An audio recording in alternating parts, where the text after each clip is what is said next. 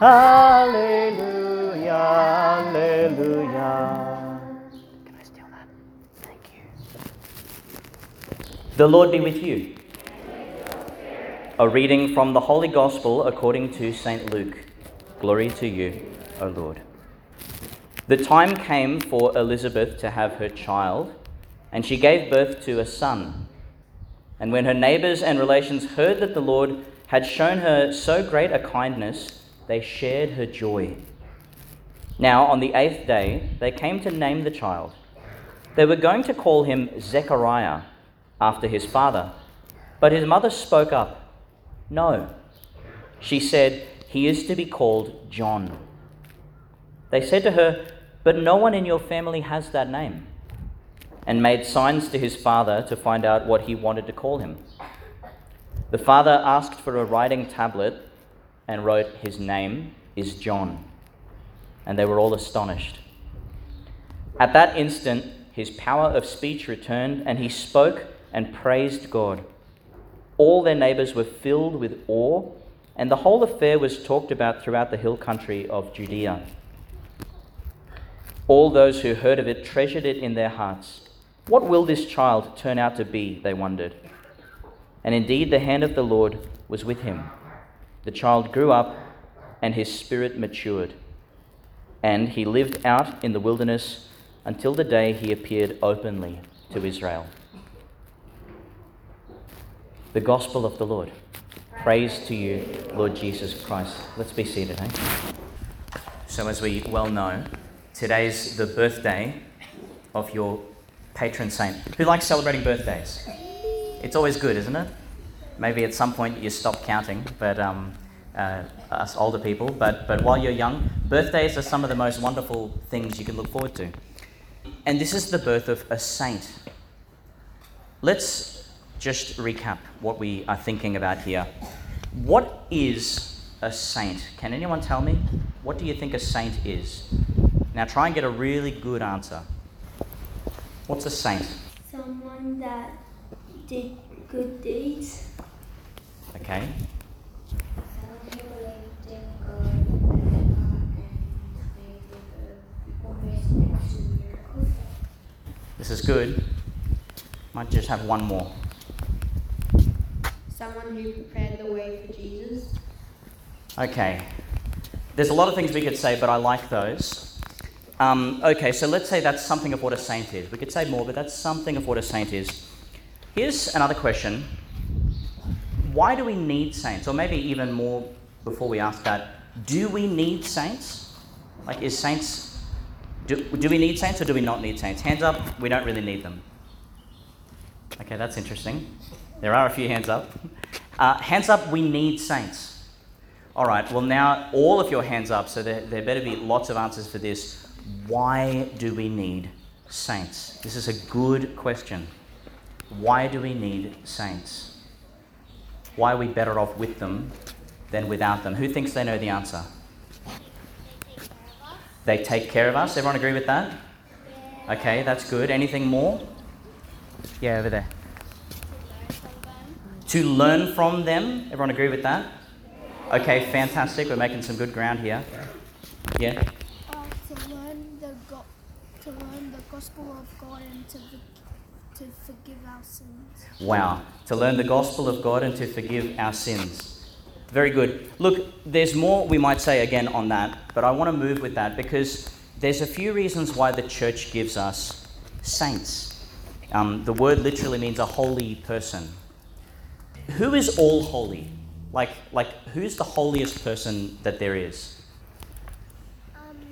Starts with G. Unless you want to say Jesus. Huh? Yeah, okay, Jesus. I was going to say God, but yeah, Jesus. Okay. So if someone is a saint, all it means is they are so close to Jesus that they start to look like him, to feel like him, to sound like him, to smell like him. Okay, that's what a saint is. A saint is someone who's so close to the holiness of God that they start to burn with the same holiness. They're like a lit candle. A lit candle lights up a room, doesn't it? Yeah? A lit candle can prepare the way, can't it? So we need saints who show us the way. And we need saints, the church is very clear about this, who are people we can imitate. Does everyone know what that means? Imitate? It means people we can copy. People we can say, oh, that person, I can see that they're living a life close to Jesus. I'm going to try and live like they do so that I'm close to Jesus, so that I'm close to God. Okay, here's the last thing I want to say, because it can be a little confusing in the church where we've got all these people and then we've got just a handful of saints. The vision of the church and the vision of God, what God hopes for each of us, think about this for a second. I've said it before, but I don't think it ever ceases to be shocking. God expects and hopes and helps us all to become, can you guess what I'm going to say next? What?